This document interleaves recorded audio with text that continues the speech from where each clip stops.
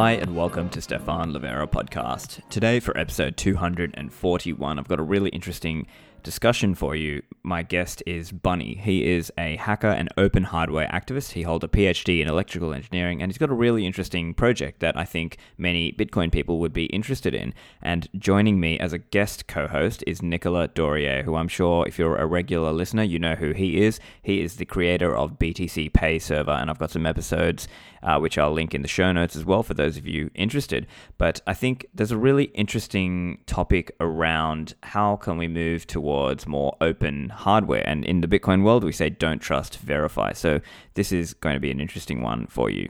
SLP is brought to you by Swan Bitcoin. Bitcoin has emerged as a major player on the global stage. It has been significantly de-risked over the past year with major investors, institutions, and companies making big investments. At this point, everyone should probably own at least a little. A common way people get started is establishing their initial position with a one-time buy and then start dollar cost averaging with automatic recurring buys. Swan Bitcoin was built to do just this. With Swan, you can create a recurring purchase plan like $100 a week or $20 a day, and you can make one-time buys. Swan supports bank wires for larger amounts, and ACH transfers for smaller one-time buys is rolling out to members now. Swan is available in all states and territories of the US, including New York. Swan is the best place to send your friends and family when they're ready to start buying Bitcoin. There's no altcoins. Just send them there. swanbitcoin.com/Livera, and Swan will drop $10 of free Bitcoin into their account when they become a member. And now that we're entering a bull run, are you thinking about your Bitcoin security? Unchained Capital are building Bitcoin native financial services, but on the foundation of multi-signature. So this is a great option for you if you want some guided assistance on how to set up a multi-signature vault. So you can take two hardware wallets, and if you use the commercial platform, there's no setup or storage fees if you build it on your own. But if you want some additional guidance, they've got the concierge package. So they will ship you two hardware wallets. They'll teach you about multi-signature. They'll answer your questions on a call and deposit $1,000 of Bitcoin in your vault. Now that normally costs $1,500, but you get $50 off by using the code Livera. Unchained Capital have an OTC desk, and they also are great for those of you interested in self-directed Bitcoin retirement accounts, or if you're a company looking to move Bitcoin to Treasury. Unchained Capital have a range of business accounts and features that will support you in moving your corporate treasury to Bitcoin, where your team controls the private keys. Go to unchained-capital.com. And if you've got hardware wallets, well, you need to make sure those are backed up. Go to cyphersafe.io, and they are producing metal backup seed products like the Cypher Wheel. And they've got a relatively new product, the Bitcoin Recovery Tag, specifically helping you with recovery. It's an extra stainless steel tag with info like the original wallet, the gap limit, derivation types, scripts used, and all the major hardware wallets all have their own type of recovery tag specifying data for that hardware wallet type. You can attach this to your seed word backup with a stainless steel cable included. And there's even a website link for recovery to help you or your heirs with recovering the coins on Electrum. So it really adds that value of helping you recover in practice. Bitcoin Recovery Tag works with any seed word backup device, including Cypherwheel, CryptoSteel, CryptoKeys, Billfodl, and others. Go and buy yours at cyphersafe.io and use the code Livera for a discount. Bunny and Nicolas, welcome to the show. Yeah, hey, great to be here. Thanks for having us. Thanks a lot. Great. My listeners are already very familiar with Nicolas, and Nicolas is kind of going to be a co-host this episode, guest co-host. And Bunny, let's hear a little bit about you. Where did you come from? What was your background? Yeah, I guess you could say I'm more of an electrical engineering background. I do a lot of open hardware work. I've designed things ranging from like 802.11, like Wi-Fi chipsets, all the way to nanophotonic integrated circuits in the past. And lately, I've been looking a lot at building secure open source systems, things that you can trust, trying to figure out how deep the rabbit hole goes. Because in my background, since I have a lot of background doing things like integrated circuits and building technology at that level, I have a sort of grasp of how little control we have over what happens at certain lower layers of technology. And so lately the latest project I have going on is Precursor, which is sort of an attempt to try and wrestle back some of that control, trying to peel back some of those layers and get them back into the user's hands. For Bitcoiner, I think a nice way as well to present Bunny, it's like the picture wheel of open hardware, basically. The only difference is that you don't have a picture wheel fact website about him, but maybe that will come. So I think one interesting question, and I know you've done a talk on this question as well, is around how we might initially at the first glance think, oh, okay, open source means it's more secure and we can trust it more. And yet I think you were basically dispelling that notion and saying, well, actually, there's a lot of things we don't necessarily like. That doesn't go all the way. Why is that? Right. So open source is a necessary but not sufficient condition for trust. The problem at the end of the day, imagine like a browser. You can get the source code for your browser and you can compile it. And even if you could compile it, do you really know what's going on the inside? You really don't, because there's just like so many millions of lines of code on the inside, and all it takes is one, sort of bad line of code to create an exploit that could cause people to steal your private keys, right? And so the other sort of half of trust is something, it can't be so complicated that's intractable for you to audit or to understand at the end of the day. So trustability almost becomes a property of a system that you have to design in from the top. When you talk about sort of trustability from this absolute, sort of self-sovereign standpoint, there's a trust from the standpoint of like, oh, yeah, this is an Apple iPhone, I trust it because of a brand, right? But I don't, that in and of itself is more like a faith. It's not a fact-based trust, right? It's sort of, based upon social, opinions and repercussions if they violate the trust, and,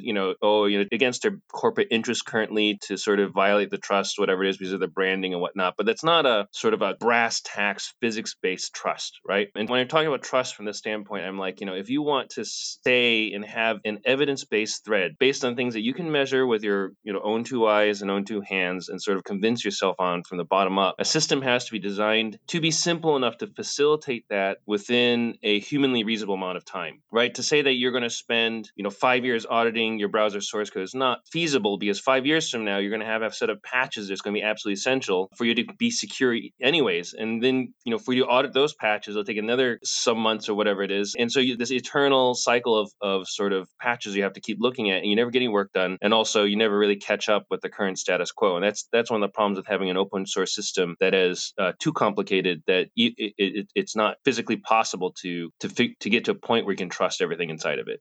An interesting point you're making as well, like you mentioned that most people see security like as a trust in a label. So on my side, like I got this kind of experience as well in the banking industry, basically for custody, where it doesn't matter how well at the low level the thing is secure. Basically, at the end of the day, they trust a label, like some piece of equipment that they have been using for 20 years and that never failed them. It's kind of the same trust inside the label that the consumer have, but I think that you have big audience that don't trust the label. One of them, of course, is the Bitcoiners. But I think like another type that also mentioned you as actually is like whistleblowers, like Edward Snowden or the like, that really wish this kind of device, right?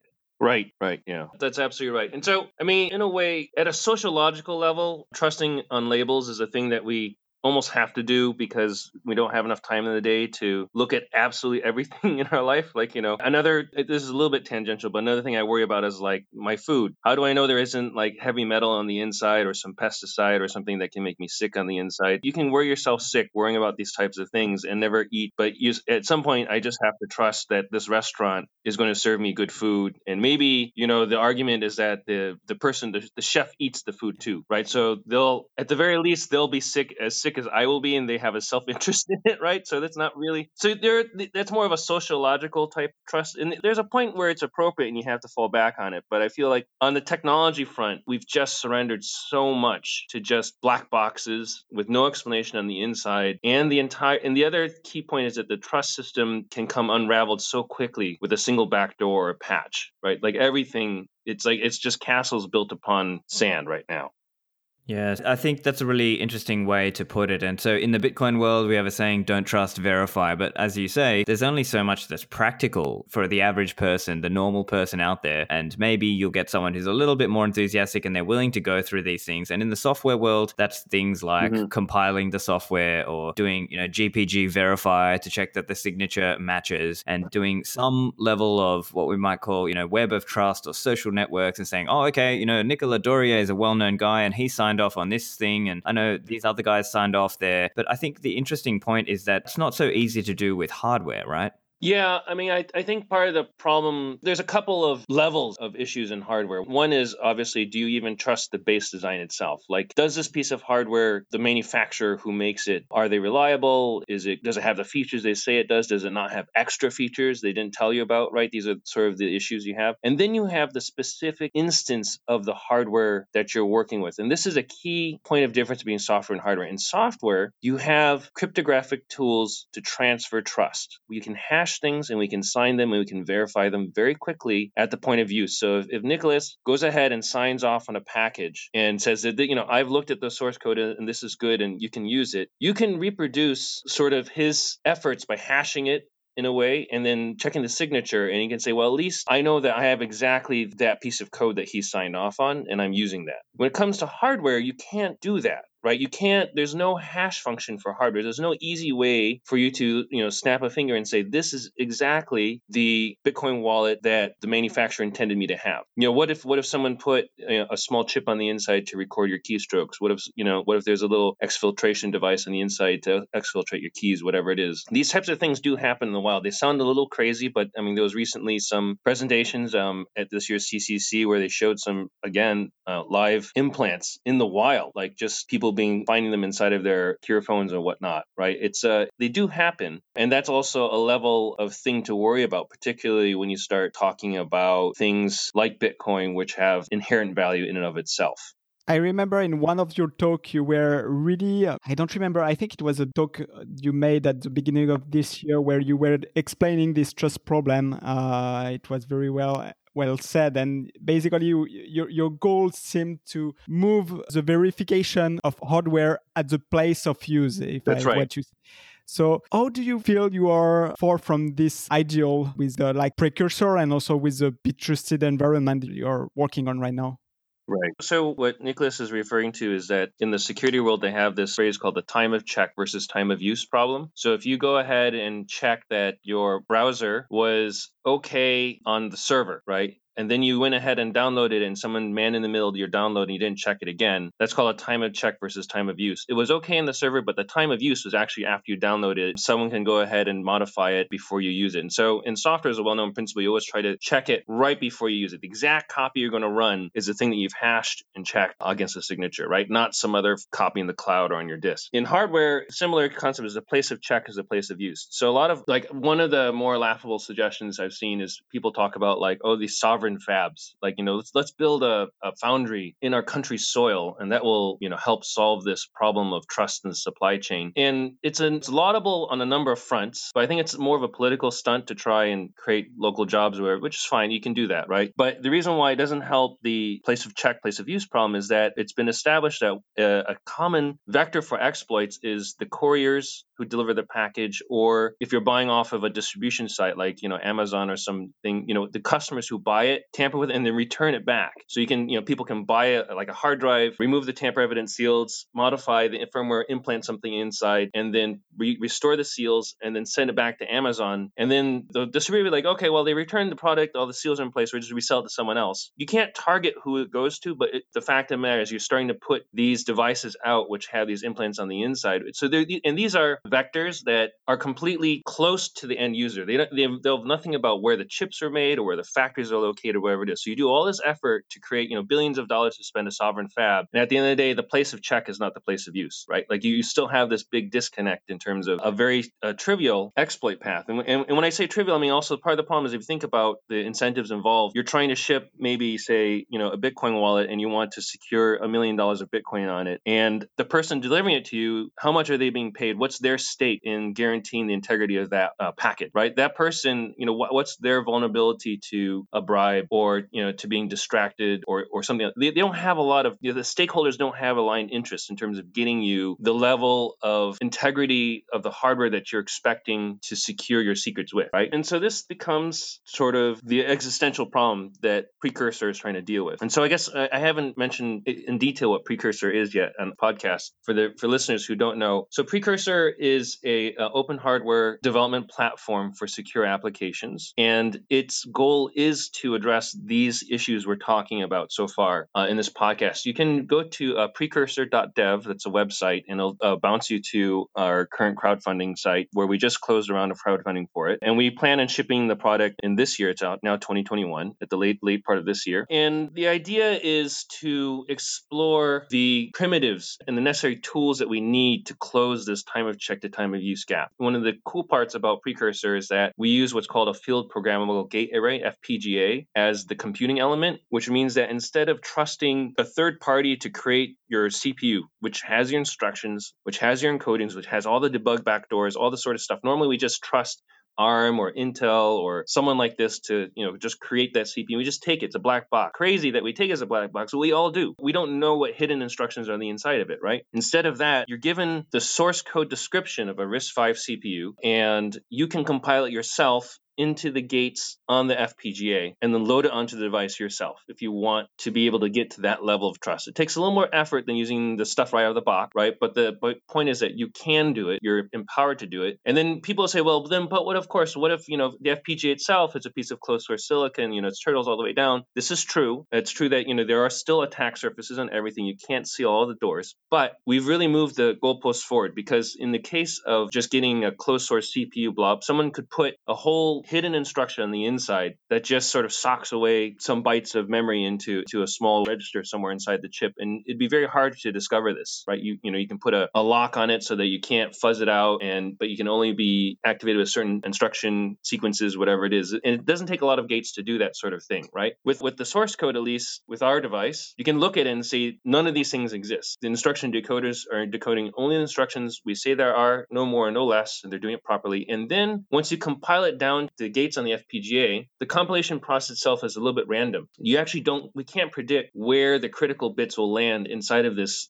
50,000 gate or whatever, several 100,000 gate device, right? And because of that unpredictability, it makes it very difficult for someone a priori to implant something that will pull out that one critical bit, right? So now any implant that tries to pull out or replicate what would be a trivial attack on a closed source piece of silicon now becomes a very large, you're almost like implementing every bit of your RAM, you could imagine, as opposed to sort of just looking at a single word bank at a well-known location, right? And so we're talking about orders of magnitude difficulty in terms of executing implants and detectability on fundamental parts such as, the CPU and the structure and the integrity of it. So if I've understood you correctly, then you're saying that essentially in the current world with, ARM and Intel and so on, a lot of it is closed source and would not be apparent from a visual inspection. And so what you're saying is this is taking us one step closer to that vision of the end user is able to more clearly detect if there's something different about the device, because as I understand you, I might get this part wrong, but the memory allocation is more random, and therefore that just necessitates a bigger, I guess, change to the physical device. I'm covering a lot of ground in a short period of time here. Let's tease apart aspects of the design. One is the physical device itself, and one is what's inside the actual chips. So let's start with the physical device itself. And so this is actually a little bit of a side jog from what we were talking about Intel and AMD. So first you have to trust that the physical device itself is correct before we talk about anything else. So Precursor is made to facilitate that type of inspection. It's very simply constructed, a single-sided circuit board. We give you reference images of it, so you don't have to be technical to understand what you're going. You just have to, sort of visually do a diff between the two things to see if anything's different on the inside. And it's simply constructed, so it's not like you need crazy amounts of microscopes or whatever it is to do that type of thing. But that only gets you as far as a very gross physical, like, did someone, what is this extra little black blob here with wires on it? Is that supposed to be there? No. Okay, that must be an implant on the microphone or something like this, right? That's the kind of thing you can tell at that level, right? Now, when you get to the CPU level, that happens all inside those little black blobs of epoxy, right? In order to inspect those, you would have to have, a desktop-sized microscope that costs several $1 million. It's not practical for end users to do that. And so our answer to that is that we then turn the CPU into almost basically a software description of a CPU. So all those tricks we talked about in terms of signing and hashing and so forth, we could have a third-party auditor look at our CPU code, the description of our architecture, so that our equivalent description of an Intel or ARM CPU. We give that to you at a level that someone like Nicholas could look at. He could sign off and say this is good. You can take that code and confirm its integrity all the way to the point of your house, right? And then you can compile that code yourself into the gates of one of these black boxes, right? Now we're all admitting that we can't know what's inside the black box, but where the key trick happens is that inside the black box, when we view our gates, it's a generic sea of gates. There are 30, 40,000 called LUTs on the inside, and we don't know what does what. They're all just generic, they do simple operations like adds and subtracts and a little bit simpler than that, but let's just say it's at that level, right? And then we have a program that maps our description of the CPU to those lookup tables, those LUTs on the inside. Right, and that mapping is pseudo-random. Basically, you can't very small changes in the source. We basically put a random seed on the inside is the trick that we use, and it foils people's attempt to take that generic sea of gates and bias it in a way that will allow someone to exploit the code that we put on the inside. That's the basic argument. So we basically take the hard, gnarly hardware problem of knowing what's inside of our CPU, we turn it into a software problem, and we put it into a generic sea of gate, which has a mapping property that makes it difficult for someone in advance to predict where your exact implementation will go. And that's where the security property comes from. It's sort of if you run the numbers, it becomes cryptographically secure at the sort of complexity levels that we're talking about. It's interesting, basically like those, so FPGA basically for listeners is like really like the 3D printer of electronics. Basically you have this and you just feed that out any source code you want and they do whatever you want. And in this case is making a CPU out of it. So FPGA looks like anybody else. It's really harder at the component level to pull out some kind of attacks in the middle, because when the FPGA is shipped, basically like can be anything. It can be used for doing anything. There is that's a really good example, the 3D printer for hardware inside like logic. I mean, it's not physically extruding things, but it's it's a very similar concept. What I really like also as well with the FPGA is that for the first time, basically, me too, I can learn how to make my own CPU, and I think it's very powerful. It's really powerful concepts. Basically, like it's something that cannot be stopped. I guess FPGA, like there is lots of manufacturer everywhere in the world. So I guess from political condition, like say the US can prevent China from making CPU and like try to impose tariff on CPU from some specific manufacturer in China. But when we are talking about FPGA, since FPGA are like kind of commodity hardware, I guess it can be manufactured quite anywhere. And so that touch another topic that later I want to find out. I guess it will make the precursor more easily sourceable because basically the FPGA, like they are produced anywhere, right? I mean, I think meta level, you're correct in that, so in practice, we have to design in a single chip, right? Because we have to make a circuit board at the end of the day and validate it. There's other laws that we have to deal with, like EMC compliance. We can't just swap out chips and then use the same FCC designation. It's other complications. But somebody that understands precursor will be able to do this, though. Absolutely, yeah. So at the point, basically, the key point is that even if my venture were to fail, or if I were to, for some reason tomorrow, cease to exist, right? Someone else could pick it up. The source code is there. They can pick their favorite FPGA in a matter of probably days, if not weeks, relay out the core design, and then use a different FPGA, and you'd be up and running again, right? So I think your point of there not being a single point of failure in the chain that is hard to work around is very valid. Whereas right now, if you want an alternative to this Intel and AMD, that's it. I mean, it's really hard to get a real functioning alternative to that. There was also one point I wanted to know. So in current Bitcoin wallet, lots of hardware wallets are using what they call a secure element. And apparently that those secure elements are kind of a big blob of trust me, don't verify stuff. On your side, how do you protect the kind of secret without relying on such blob that actually can be very easily targeted? Because for sure it will be doing something secret. So it's a very honeypot of backdoor, I guess. Yeah, that's a really good question. So now there's a second dimension, or we're the third or fourth dimension of security here, which is tamper resistance, right? So up until this point, we've been talking about, have we taken the red pill yet, right? Basically, are we in reality? Because if someone gives you a piece of hardware that's been tampered with, you're sort of in the matrix, right? You can't break out of it. There's nothing you can do, right? So that's the existential question that Precursor has been trying to answer, is like, are we living in a real world, or has someone put us in a cage and we don't even realize it? There's the second aspect is, once you know that you're in the real world, how do you know that you're continue to be in that world and someone hasn't tampered with it? And also, can you basically leave your wallet somewhere, walk away, and then know that even if someone stole it, your secrets are safe, right? That's the tamper resistance aspect. I can go into this for days, right? This is a huge subject of research in the silicon industry. But as a general principle, if you talk to anyone who has practiced extraction of secrets from silicon, who's pulled out keys from silicon, and I've done this and some of my colleagues have done this, our general opinion is that there's no, even the super ultra secure tamper resistant guys, they'll hold up maybe like a day or two against a well-equipped lab, right? There's no amount of, and if you get into the circles and you start talking about the guys about the unpublished work, your jaw would drop. Like, it's just like the most powerful technique recently is this technique called backside imaging. So it used to be that you had to sort of attack from the top side down, and you have to disrupt the wires, and it was actually a very difficult attack. Now, actually, a lot of chips these days, they thin them down before they put them in the device to make the devices thinner. The chips are so thin that you can actually see the parasitic photons that the transistors emanate coming out the backside of the chip. So the chip, as mounted, if you just look at it with a very sensitive camera, and this is cryogenically cooled stuff, so it's not like everyday sorts of stuff, you can actually see the patterns of bits firing real time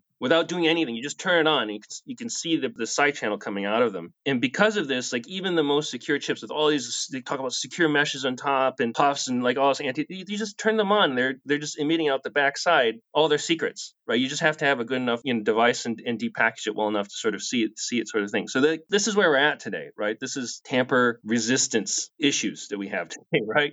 From that respect, I had an article that I wrote as part of my Precursor campaign, sort of going in a deep dive into this. When you realize how bad the situation is, the problem is that we've had such a long-running streak of untruth in advertising in this, is that people don't even know how scared they should be, right, of what's on it. And so just the goal I have in Precursor is to be brutally honest as to what we can and cannot do, right? And so I took my own design, another one of my lives. I've done things like extract the security keys from the original Xbox. I've done a lot of security work in the past, right? I took my best crack at my own design, and of course, I found problem, right? This is not a surprise. And it turns out that the strength of Precursor from a tamper resistance standpoint is as strong as the epoxy that you can put on it, right? Basically, if you can break off the epoxy and the metal shield and you're a skilled attacker, you can extract the keys, right? With enough time, a couple hours, right? But it's at this point, you'll definitely know someone has attacked it. You would see the evidence of the attack. It does take some time, but I would say that's roughly equivalent to about the security actually a lot of devices offer. And honestly, people say, oh, like, my smartphone is so secure, whatever it is. A lot of them have, just plug in a USB cable, run this software, it's jailbroken. So it's that's a zero touch break. There's no evidence of any sort of tampering with that type break issue, right? So at least this one here doesn't have any issues that are that bad. But yeah, so someone physically took your device and they had a specially designed CNC mill to sort of remove the epoxy from it, they could read out the keys. And to react to that, I introduced sort of a self-destruct mechanism inside the device. If you are very paranoid, you can program what are called volatile keys, the RAM back. So unfortunately, it really doesn't fit the use case of sort of archival storage of high-value secrets like Bitcoin, because the problem is that if you forget to charge your battery, you lose everything in the wallet, right? It's not the right solution for that. But for example, if you have a device and it's to communicate with friends and you want to keep it very secure, and if it gets in the wrong hands, you want to make sure all the comms are wiped. That's actually perfect, because the moment the battery is not charged anymore, all the keys are gone and everything in the device is unreadable, right? So that gives you a bounded sort of risk on very volatile high-value secrets. But the problem in Bitcoin of storing long-term non-volatile secrets, so like your wallet keys, like, that type of thing, it's a very hard problem. Yeah, so it's almost like a dead man switch, if you will. Hey, so I guess we could just talk a little bit about some of the potential applications of Precursor. So I think you've mentioned that it could be like a password manager or a Bitcoin wallet or some kind of messaging platform. Are these basically the main uses that you can think of?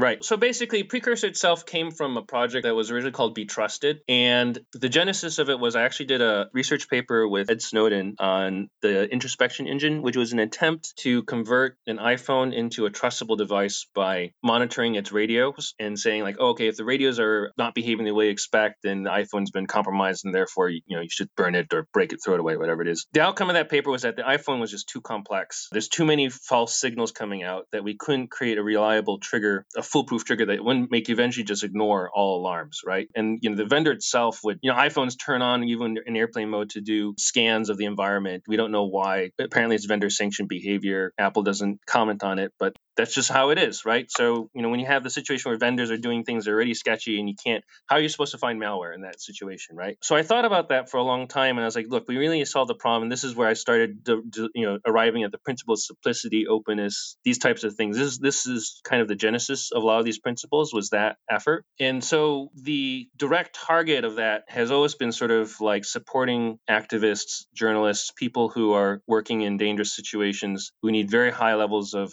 security. And they're up against like state level actors who have very little penalty for killing the person in question and a lot of motivation to do it, right? So we're talking about, high stakes poker here, right? Which is why a Precursor design is so incredibly paranoid. And that was the goal was to make it a product called Be Trusted, and we want it to be just out of the box, simple, safe defaults. You didn't have to be a tech wizard to use it. Basically, if you have one of these devices and you could do a basic amount of inspection on it, you knew you're okay. Precursor came about because we got the hardware of that finished, but the software for it is still a long way off. Software turns out is very hard, it's very complicated, and that's where all the bugs start to come in.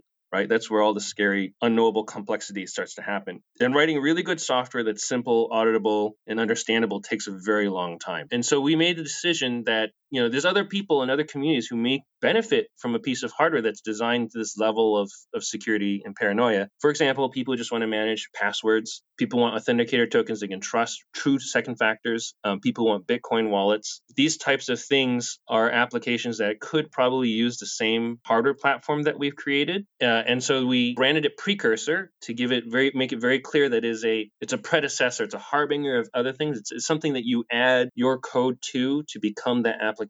And that's why we build it as an open source hardware development platform. It's not a product in and of itself. And the idea is put it out there and maybe other communities will find things. Maybe this is part of the reason why I'm on your podcast is to let your people know about this possibility and maybe get interest and see what things I didn't expect could be useful to run on a platform like Precursor. Back to the show in a moment after a word for the sponsors of the show. Lend at HODL HODL is a global Bitcoin-backed lending platform, so you can lend and borrow anonymously on your own terms. HODL HODL offers a peer-to-peer lending solution, and they ensure secure and transparent collateral storage by providing multi-signature escrow for each deal. So you can grow your savings and earn attractive returns on your investment. If you've got stablecoins lying around, you can go and create an offer and earn interest by lending on the platform. Or if you're holding Bitcoins and you need some liquidity, you can borrow stablecoins and keep on hodling. So with the HODL HODL Lend platform, you set your own terms and put up offers depending on how long you want to borrow or lend and the interest rate. Go and check it out at lend.hodlhodl.com. And finally, Knox. Knox is a Bitcoin custodian dedicated to ensuring comprehensive insurance coverage for client assets. Much of what passes as insurance today isn't purchased for the sake of protection, but for pure marketing reasons. Knox believes insurance should exist to make fund recovery possible. There's no sharing coverage between customers. Knox takes a unique approach when it comes to purchasing insurance for customer assets. Coverage is set aside exclusively for every customer in a one-to-one capacity, all with a comprehensive policy covering a range of loss and theft events, including internal collusion. If you are a Bitcoin company, RIA, fund, trust, or family office, make sure to contact Knox to discuss Bitcoin custody and insurance. Back to the show. I'm curious as well, so other people who are interested in these kinds of things, they might also have looked at other projects like, say, the Librem 5 or the PinePhone. How would Precursor distinguish from those kinds of projects? Yeah, so that's a good question. The Librem 5, PinePhone, those are wonderful open source projects, and they do have open source down to the schematic level of the hardware. But the problem is they still have that CPU problem I described to you, in that like we don't know what goes in. Like I think they're ARM-based CPUs from vendors that don't share the source code of the CPU. So there's a layer there that they can't get into in terms of trust and reliability, and also they aren't on the reduced attack surface train. They're not about the sort of simplified trust inspectability. They're more looking to replace your full-featured smartphone with a device that has a better trustability aspect to it, but you still have the complexity problem in the devices. And that's a deliberate choice, and users should be allowed to make. Like, I don't think that you can live your life practically in this complicated technological world with a device that is so simple that you could inspect it. There's just sort of like this Faustian choice we have to make as humans. We don't have enough time in our lifetimes to learn all of technology, but we need to learn enough to be able to secure ourselves, right? And the dichotomy I'm sort of approaching, at least personally, that what I do is like there's a set of things I do on devices that I don't know if they have something on the inside, but also doesn't matter, right? Why not, right? Our browsers are convenient, Intel computers are cheap, right? Let's go ahead and use these things and do day-to-day things that don't matter. But then the things that I really do care about, the things that are risky and high value, I then put into this device that I trust, right? That's the dichotomy that I'm trying to move towards. Is that so you actually would imagine like a Librem or a PinePhone would work hand in hand with a precursor device. You would actually carry both of them, one of them for your daily browser and the other one for your security keys. One thing I wanted to come back where you were saying that a motivated attacker basically could probably find out way of reading secret, but I saw that you plan as well to have a custom-made file system for the precursor that is with plausible deniability. And actually, it's a very familiar concept, Bitcoiner, because like with Bitcoiner, there is one thing they are doing to protect themselves against for two things. So one of the things, they're protecting themselves from extraction of secret directly from the device. One thing is that they choose a password on top of it. So to get the private key, you need basically what is written in the device plus this password, and the password is never stored. But the nice thing is as well in our protocol, like if you put a different password, you get a different wallet. So that's how we use plausible deniability. I understand you are doing it at the OS level, right? Yeah. Right. Yes, that's right. Absolutely. So to clarify, we also would fully intend that you would have password unlocks. We don't rely fully on the device's security for anything at the end of the day. So yes, the secondary passwords are important. And yes, we also intend to implement a sort of a tree of passwords, if you will, so that the secrets unravel over time. And this is one of the, I said the software is really hard, and plausible deniability is a really hard problem. And we are actually going all the way down to the file system level and re-implementing the file system, so that even an attacker who has the ability to read your raw disk image out constantly could not tell that there were certain secrets on the inside. We make the free space of your disk look exactly like erased files. And so if you forget your password, you literally have deleted the file. It's literally the same operation. The operating system to delete a file will, if you request to do one, all it will do is just re-encrypt it to a random key and then delete the key. That's what it does, right? And so plausible deniability at that level, the other trick that we're doing is that we plan to do is that instead of every file being like normally you imagine a file has a certain size, you open it, you scan through the file to position, you read it. That's sort of like the POSIX abstraction for a file. Our files are actually databases on the inside. So once you refer to them, you open them, they have keys, and you can sort of query them for the contents. What this allows us to do is that as you type in more passwords to your system, we can actually merge in secure overlays. So your contact book will, when you type in your initial password, will just have your everyday contacts, your mom, your girlfriend, whatever it is, things that everyone knows that you have, right? And then if you type in another password, it actually can, across all the files and all your applications, add an overlay to it of that particular password link contacts. That's the goal, right? And so now, in addition to that, you don't have to read all your applications or whatever it is. You now see a new set of chat history, new things just appear. When you clear that password, they go away. And then you can have multiple passwords set. And so the idea is at some point in time, if someone says, I force you to show me these passwords, you have to unlock your device for you to enter this country and show me everything. You enter the passwords that you remember at the time, and you hand it to them, and that's it. They can't say that there are more passwords or not more passwords. They could do a low-level disk scan. They won't find any evidence that there's files that are not decrypted, or there's things that aren't being accessed, because that's what the free space looks like. All the free space looks like a file that you might have forgot the password to. That's kind of the way we're trying to structure the operating system. But it's really hard. Like, this is actually a very hard cryptographic problem, and it's going to take a long time for us to write it. Yeah, I was surprised that you do this, because even like creating such kind of file system, I would expect that it's a huge endeavor. Like, I think the first one that have been done by Julian Assange, actually, if I'm correct. But I think there has been many other attempts, but like don't see anything that has broke through. So I was surprised that basically you are developing that by yourself as well, or are you doing this? Yeah, no, I mean, it's our team. Okay. Our core team is on it. I spent the last 2 years developing the hardware. Hopefully the hardware stays relatively stable now. In the next 2 years, I'm going to spend sort of hashing out a lot of the software issues. There's another guy, Sean Cross, who's been absolutely instrumental. He's been writing all of the core OS stuff. And we have a couple other contributors who are working on the sort of graphics and rendering side of things. And we're hoping to get more community to sort of contribute to the software. But yeah, it takes time. I mean, this is just a full admission that this is hard to do and it takes time, which is why Precursor is a thing and Be Trusted is not. Like, you really need like some, I think you really want developers starting to use what you're doing, basically. And like, as a developer right now, I really want, imagine, to make a Bitcoin wallet, say. Like, my only way right now for doing that will be to wait for the Precursor, right?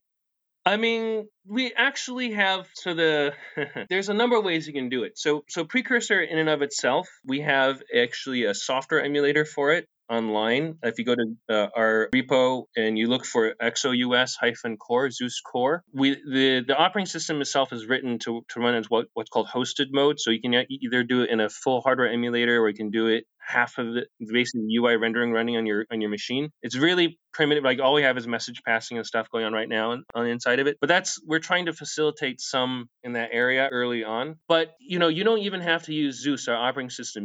It's at its core, it's a RISC-V CPU, which you could port it to almost any other platform that you want. And I imagine, more practically speaking, the early Bitcoin people probably don't want to wait for us to implement all these fancy plausible deniability features and all of our fancy multilingual method inputs. Like, we're putting a lot of effort in before we even get to the application level. In which case, I fully expect someone's going to just port some RTOS to it, or Linux, or whatever it is, and then you're off to the races, right? It's just like any other platform.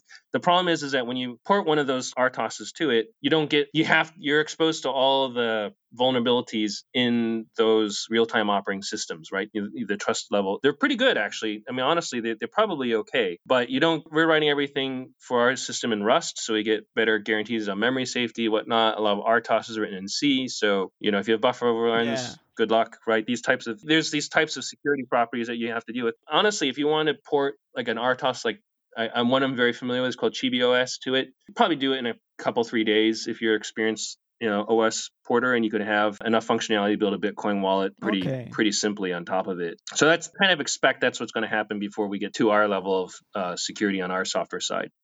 So in terms of the device, it doesn't have like a cellular modem, right? So it would be primarily out of the box. You would use it with Wi-Fi, or how would that part of it work? Or is it mainly like you plug it in?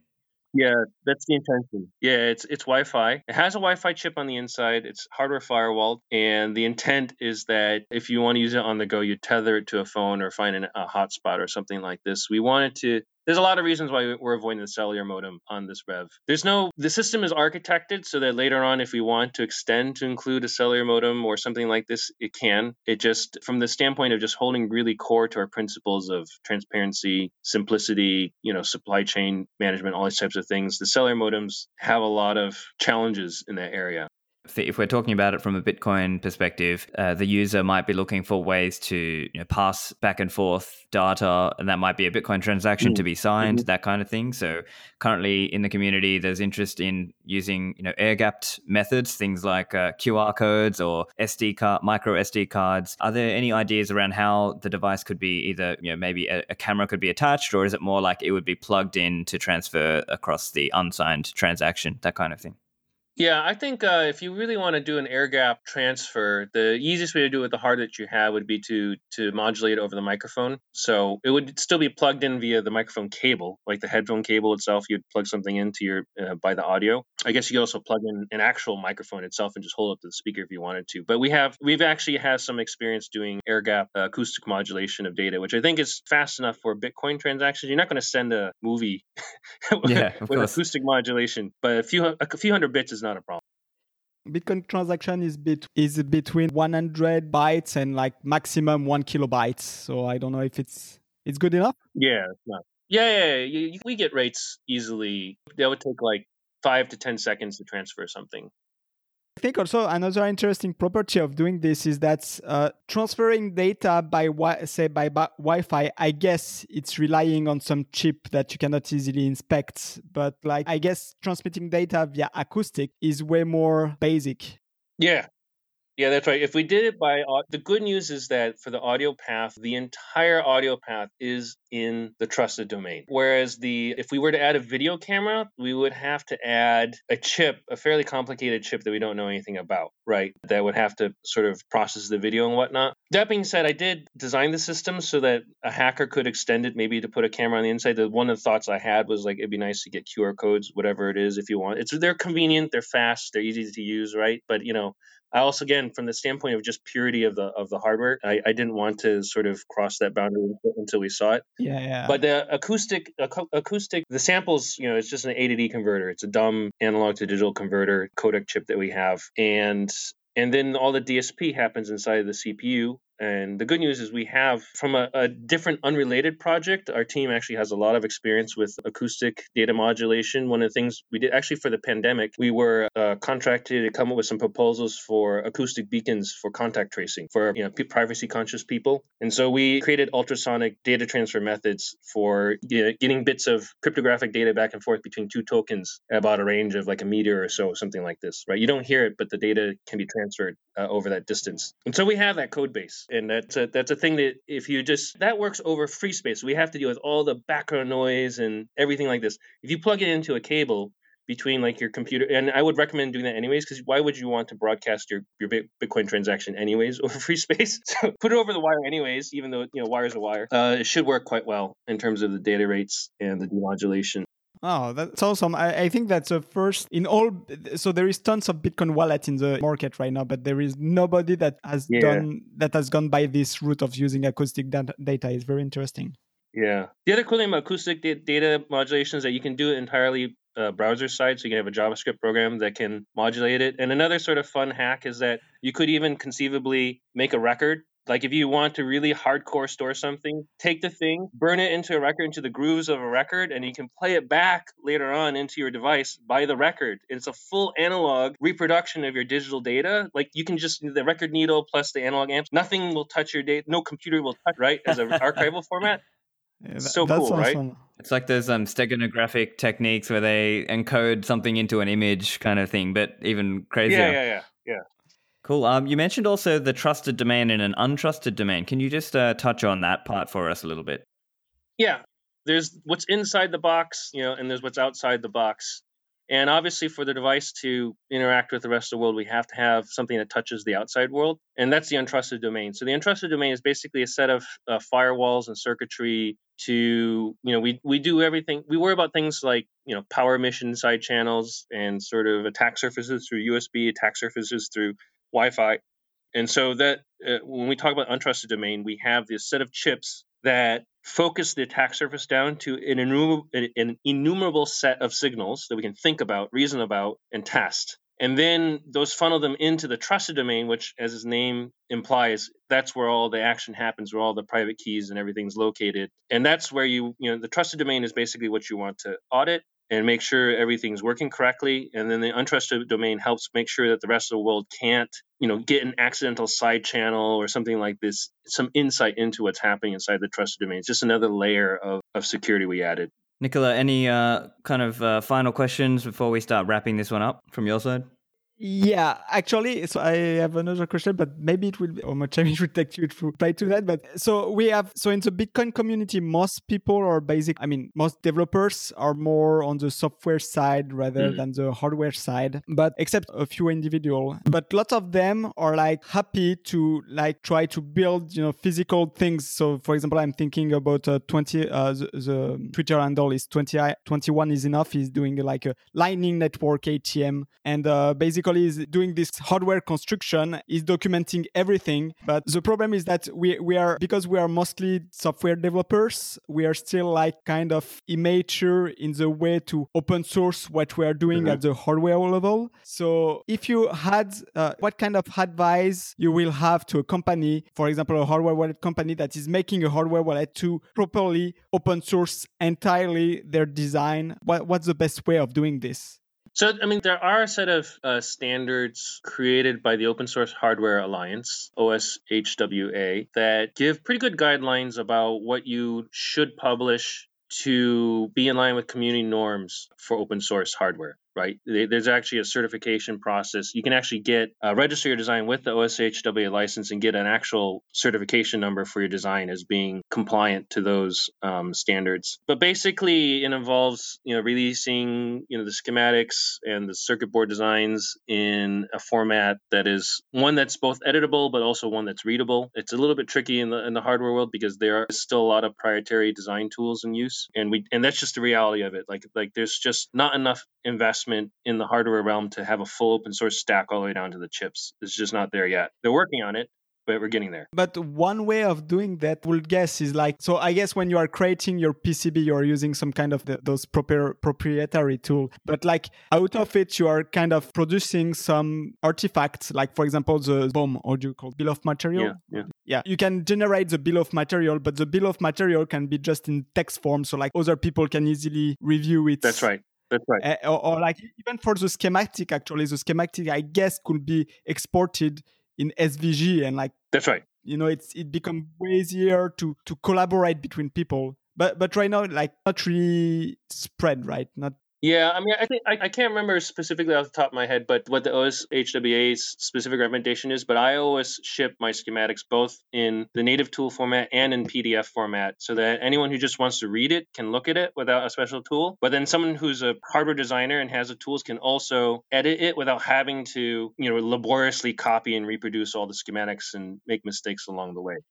Yeah, but one thing is that you do that. So basically what you are doing is like you make your hardware, then you have this fixed design, and then you upload it following this standard. But like you said, Precursor is kind of like a developer board. So what will happen, I guess, from when you would ship it, is that some people will build their own customized Precursor by changing some parts of the hardware or like some whatever is doing. So, but by doing that, basically it's kind of more collaborative approach. Like it's not like they develop everything on their side and then ship it at the end and then never touch it again. I think it will be more in need of collaboration between several developers, and also having a way to compare different design. Like how does my Precursor that I modified with my own stuff is different from the original one. Yeah. That's why I understand that you have already this kind of tool that when you are finished to build, you can present it in a proper way, but like you also need this kind of collaboration back and forth. Yeah, there's the collaborative aspect of hardware is still a work in progress. There's a number of services currently trying to create like the GitHub for hardware, that type of thing. There's a lot of challenges actually to really making hardware extremely collaborative, and a lot of it boils down to the exact same problem we are talking about earlier of the whole, what does this individual unit in your hand mean relative to the reference design? A classic problem in hardware is that even my design files, the ones that I create, are not synchronized with what goes into the assembly machine on the factory floor. And the reason is that the manufacturer themselves will oftentimes modify it to improve the manufacturability of the design, right? So a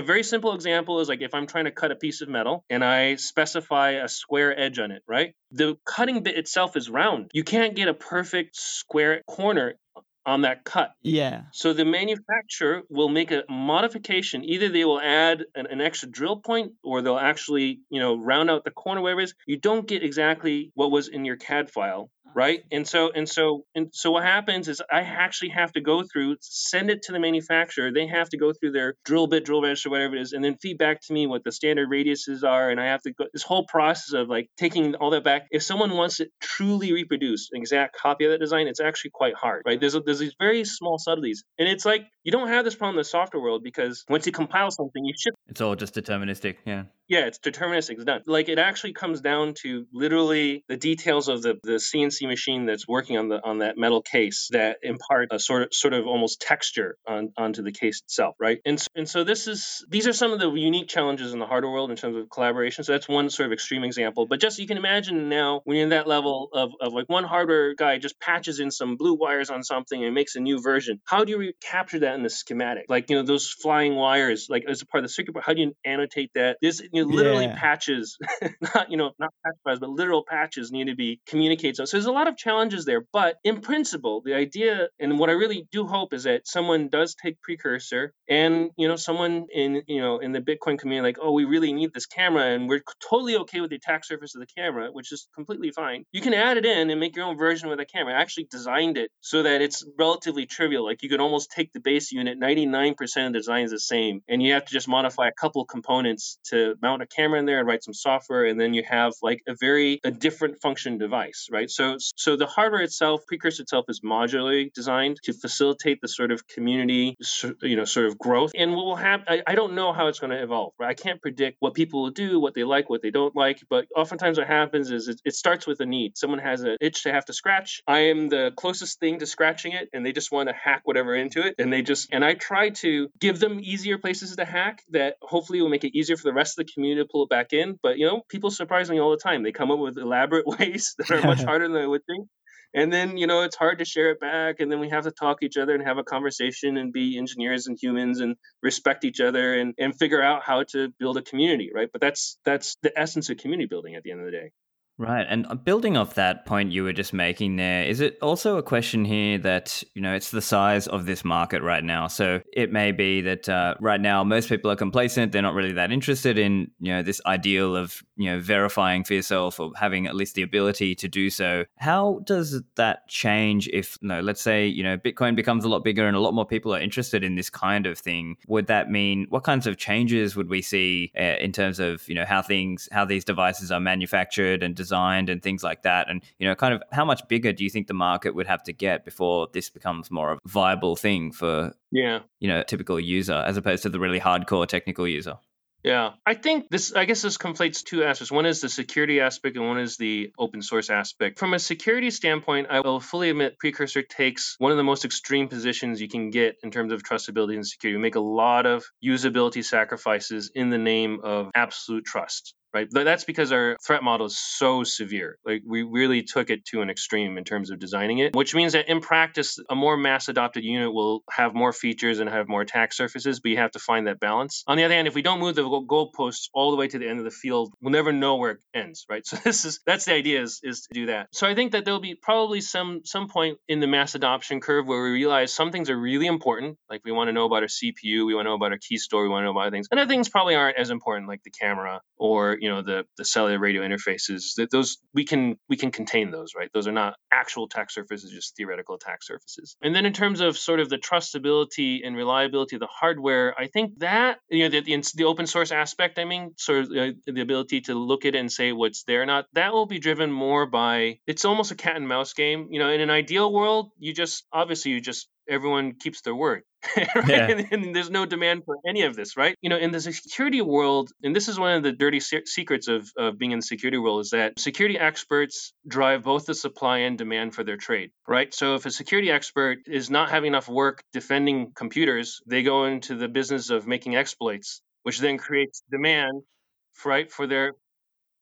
They're actually one of the few trades that can sort of legally control supply and demand for their efforts right now, right? And so, in a way, what the demand for this sort of open hardware stuff will depend a bit on, what we find out in the wild. If it turns out that in practice no one ever goes through, no one finds Bitcoin valuable enough to go ahead and do a supply chain exploit to steal $10 million worth of Bitcoin, then there'll be no demand for this type of thing. But I think once you actually get a well-documented case out in the wild, like this is what happened, like people, get the lesson, like it's it's actually not a theoretical thing, but actually a real thing, and this has happened, is people are like, okay, well, you got to avoid that. This is like essential, that you have to have the standard of inspectability, otherwise you're vulnerable to this. Then I think people take it more seriously. But unfortunately, human behavior is really bad at doing things that are just good for them, because, going to the gym, eating well, getting exercise, very hard for people to do, right? Because it's sort of all this preventative maintenance type of thing. Whereas once you have a very immediate feedback that something is bad, people have a much easier time of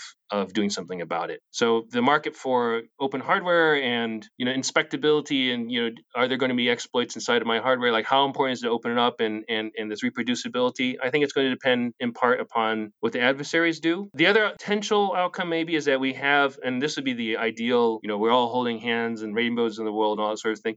We have such a fecund and diverse innovation ecosystem around this, that the modularity and everyone's developing things that, these open hardware designs are just desirable because we're so productive and so interesting, right? Yeah, very well, very clever. I wish I could get there, but I'm not holding my breath for that outcome. It's usually driven more by fear than by inspiration and hope. So I guess the realistic answer then is someone has to get pwned for a lot of money before they start thinking about, before people start taking it more seriously. Come on, yeah. I mean, come on. A Forbes article about someone being pwned for a lot of money because of a supply attack would be like, right? I mean, we talk about it for the next decade, right? All right, Bunny. Well, look, I know we said about 60 minutes, so I want to respect your time. But obviously, before we let you go, can you just give the listeners an update where you're at with Precursor fundraising? And for anybody who wants to support you or take a part in it, how can they get involved and follow you?